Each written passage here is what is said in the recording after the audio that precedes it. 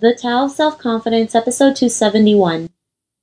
Welcome to the Tao of Self-Confidence, where I share stories of amazing women who have discovered their inner journey to self-confidence. Visit our website at thetaoofselfconfidence.com. Your inner journey to self-confidence awaits. Well, hello friend. Welcome to the Tao of Self-Confidence, where I share stories of amazing women who have discovered their inner journey to self-confidence. I'm your host today, Sheena Yap Chan, and today I have an amazing lady on the show today. She is the founder of Q Communications, and I'm just really excited to have her on here and share her story about self-confidence and her tips. And without further ado, I'm going to introduce you to Shuqi Liu. Shuqi, how are you today? Maybe you can fill in a little bit more about yourself to the listeners. Thank you, Sheena, for the introduction. Hi, everyone. My name is Shuqi Liu. I'm a millennial entrepreneur from sunny Singapore. In May 2014, I founded a boutique public relations outfit called Q Communications. At that time, I really wanted to help female entrepreneurs share their success stories with the media, but there were very limited opportunities, especially in Asia. Most times, they were glamorized in female magazines, which were mostly revolving around beauty and fashion.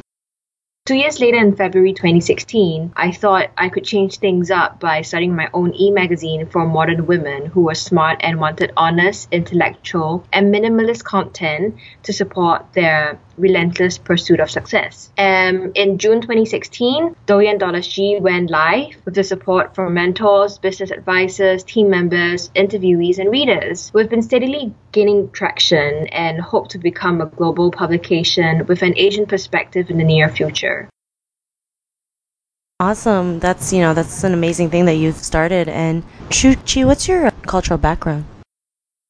I grew up in Singapore all my life, went to local schools, and finally pursued a double bachelor degree in Melbourne, Australia. It was definitely an eye-opening experience. I think because a lot of kids in Asia, and especially in Singapore, they went the traditional route of going to finance, accounting, medicine, and law. But when I was in Melbourne, Australia, I took up marketing and international studies, which was very different from what everyone would expect me to do. And this got me exposed to different facets of life, and I was really happy to do all sorts of crazy things, like going to Africa by myself for an internship program, being the first female international student representative on my university campus, traveling to Italy to study Italian, attending a 3-day music festival in the Gold Coast, which is pretty much unheard of in Singapore, and as well as campaigning to make poverty history in a cross-state road trip. Some of the things that I was studying at uni was like genocide and indigenous populations, which is kind of out of the world for people in Singapore. And then finally, I packed my bags after 4 years and came back to Singapore. Thanks for sharing that. That's quite a trip. I mean, just going to Africa alone is a journey on its own.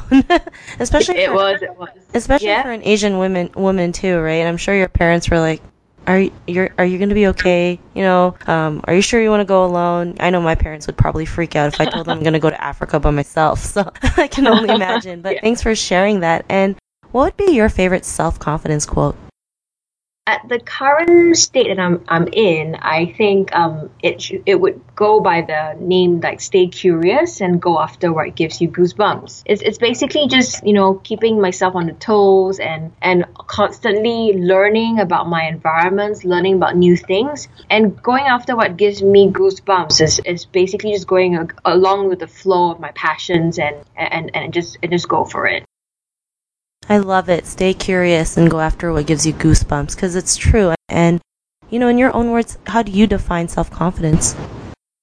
I think confidence comes with practice. The more you push yourself out of your comfort zone to do things you're curious about, the better you get at self-confidence. And I'm saying this is because, we are very different from how we are like 10 years ago and 10 years later. And life is just going to throw us so many challenges and different scenarios. So it's really just winging it all the time and, just getting comfortable with your own skin, knowing who you are at the present moment, what your values are, and just, staying true to yourself. I think that's the most important in getting self-confidence.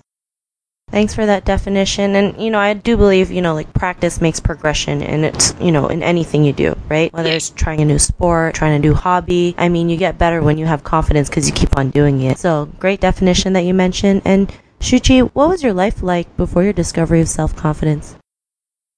I think the turning point was going to university in Melbourne, Australia. Before that, I was always in Singapore and I felt really suffocated by the competitive Asian culture because people were just always comparing with each other and proving that they're more awesome than you are or somebody else. So when I started coming back to Singapore to work after university, I was actually very overwhelmed because, it wasn't just at school that there was that competitiveness, but it was also present in the corporate culture.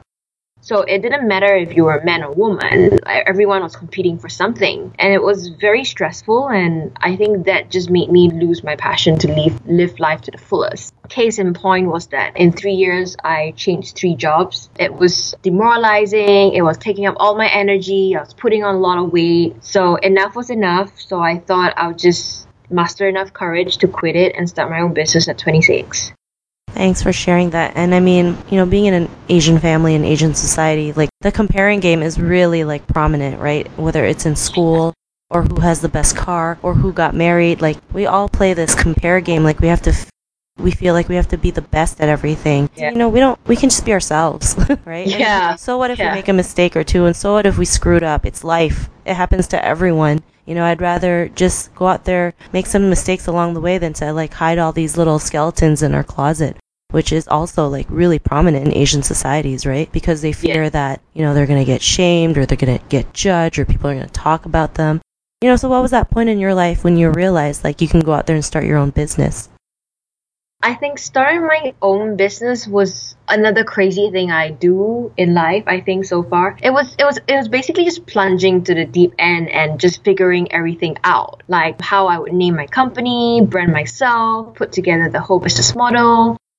I was considering a lot, like making very conservative moves, but one fine day I just got tired and just like went with my gut feel. And I think intuition is really important, which is part of self-confidence. So with my gut feel, I think I always look back at the time when I had a time of my life at university when I was just seizing the opportunities as they came my way, weighed the pros and cons, and just went for it. I think I am always a risk taker. So, working back in Singapore for someone else, it kind of got lost along the way. So starting my own business was another opportunity for me to relive that risk taking element in me. And it was very, very amazing. It was invigorating.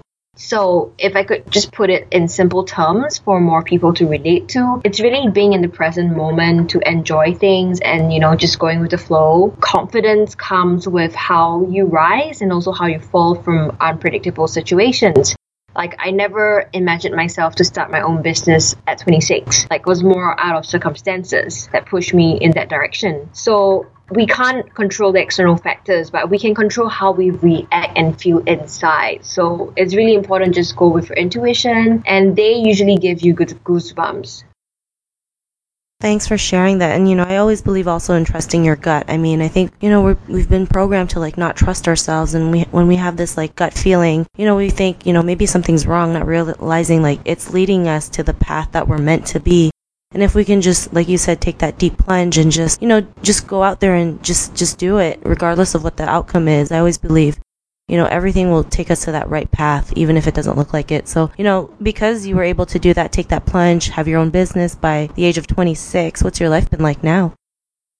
Right now, I definitely worry a lot less. I definitely wear a smile on my face. I'm definitely more chill. I don't get like stressed out by little things which are just kind of weird if I stressed out over it right now. A lot of people enjoy working with me because I just keep a smile in the toughest of situations and I always remain very calm. Like whether it's in the professional setting or at home, for instance, like it was my sister's wedding and I had to be the games in charge of 20 groomsmen who were bashing through the door, and it was like 7 a.m. in the morning and they were yelling a lot because they were super happy and high on alcohol.